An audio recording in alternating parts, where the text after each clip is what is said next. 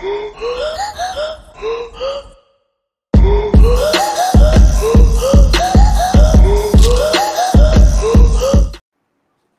up, Talking Fight fans? Thanks for tuning in to today's episode of Knuckle Up with yours truly, Mike Orr, and my man Cedric Ben in the den, doing what we do best, people, and that is prospects. And yes, it is, I believe it's Wednesday. It's hump day, man, so we got a good one for you. And he fought today, folks, so he improved his record. So we'll continue telling you all about this, give you a breakdown of the fight. But it's none other than the South Floridian Dominique Francis, man. Got the nickname Little Mayweather back when he was in the amateurs, man. This kid is a force to be reckoned with in the ring. We will be seeing this kid with a strap around his waist. Mark my words, you heard it right here. The kid right now is 13-0 with 9 knockouts. He's in the super bantam division. He is now a ripe young age of 21. He stands 5'8", and he is ranked 30th out of 106 in the United States, 307th out of 1,265 in the world. He debuted in 2019 after an impressive amateur career. I believe that was something around 64 or 65 in 8. This kid, Cedric, I don't know if you've had a minute to check out his videos, but this kid, let's talk about him. Yeah. A lot of times, because we do prospects every single day, what's been happening is once in a while we'll see a few of the prospects that we've done have already fought each other, which is the case here.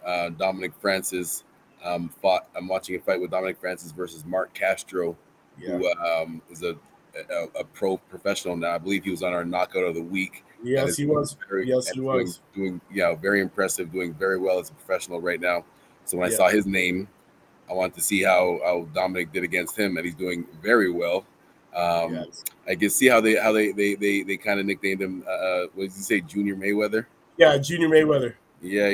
Because well, and again, I say this all the time because Floyd's the most successful boxer of this generation. It's natural for the kids coming up to try to emulate what he's done. Exactly. But I could definitely see how he's implementing these things into the fight and actually looking good doing it. A lot of fighters try to fight like Floyd, but it's hard to do that. Exactly. Dominic seems to adapt to that style very well. Especially, like I said, he's fighting Mark Castro, who we both know is a very good professional right now.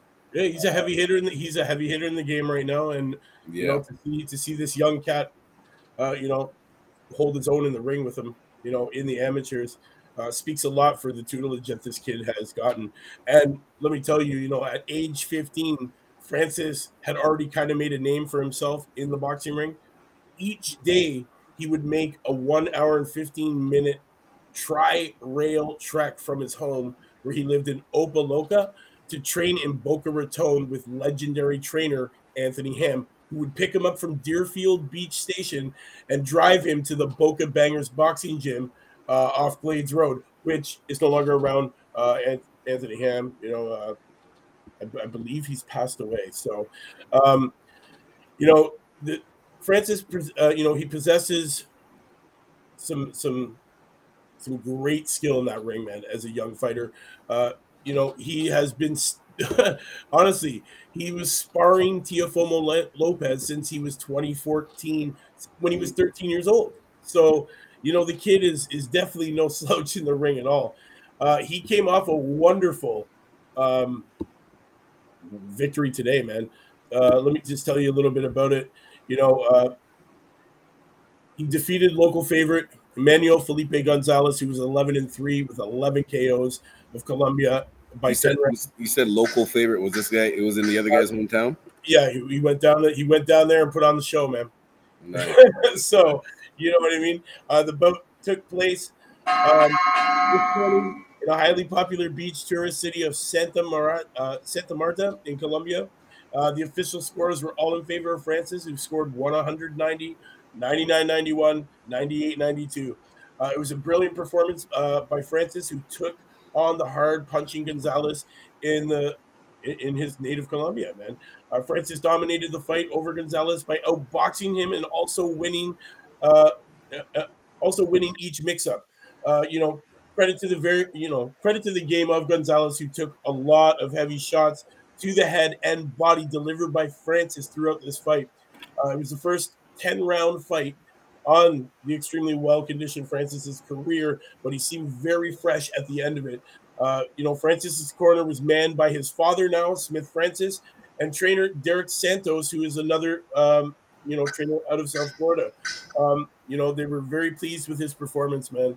And honestly, you guys, definitely you'll want to check this kid out, man. He's no slouch in the ring. He's sparring with Teofimo Lopez. The kid's trained by Derek Santos, legendary boxing trainer Anthony Ham. This is what this kid grew up on. This is why he's the way he is, man. We are going to see this kid in the future wearing a strap around his waist. You can't, you can't say no. This is definitely it, man. He hails from Miami. His home is DS Boxing and Daru Strong Performance Center in Boca Raton, Florida, now under the guidance of Derek Santos.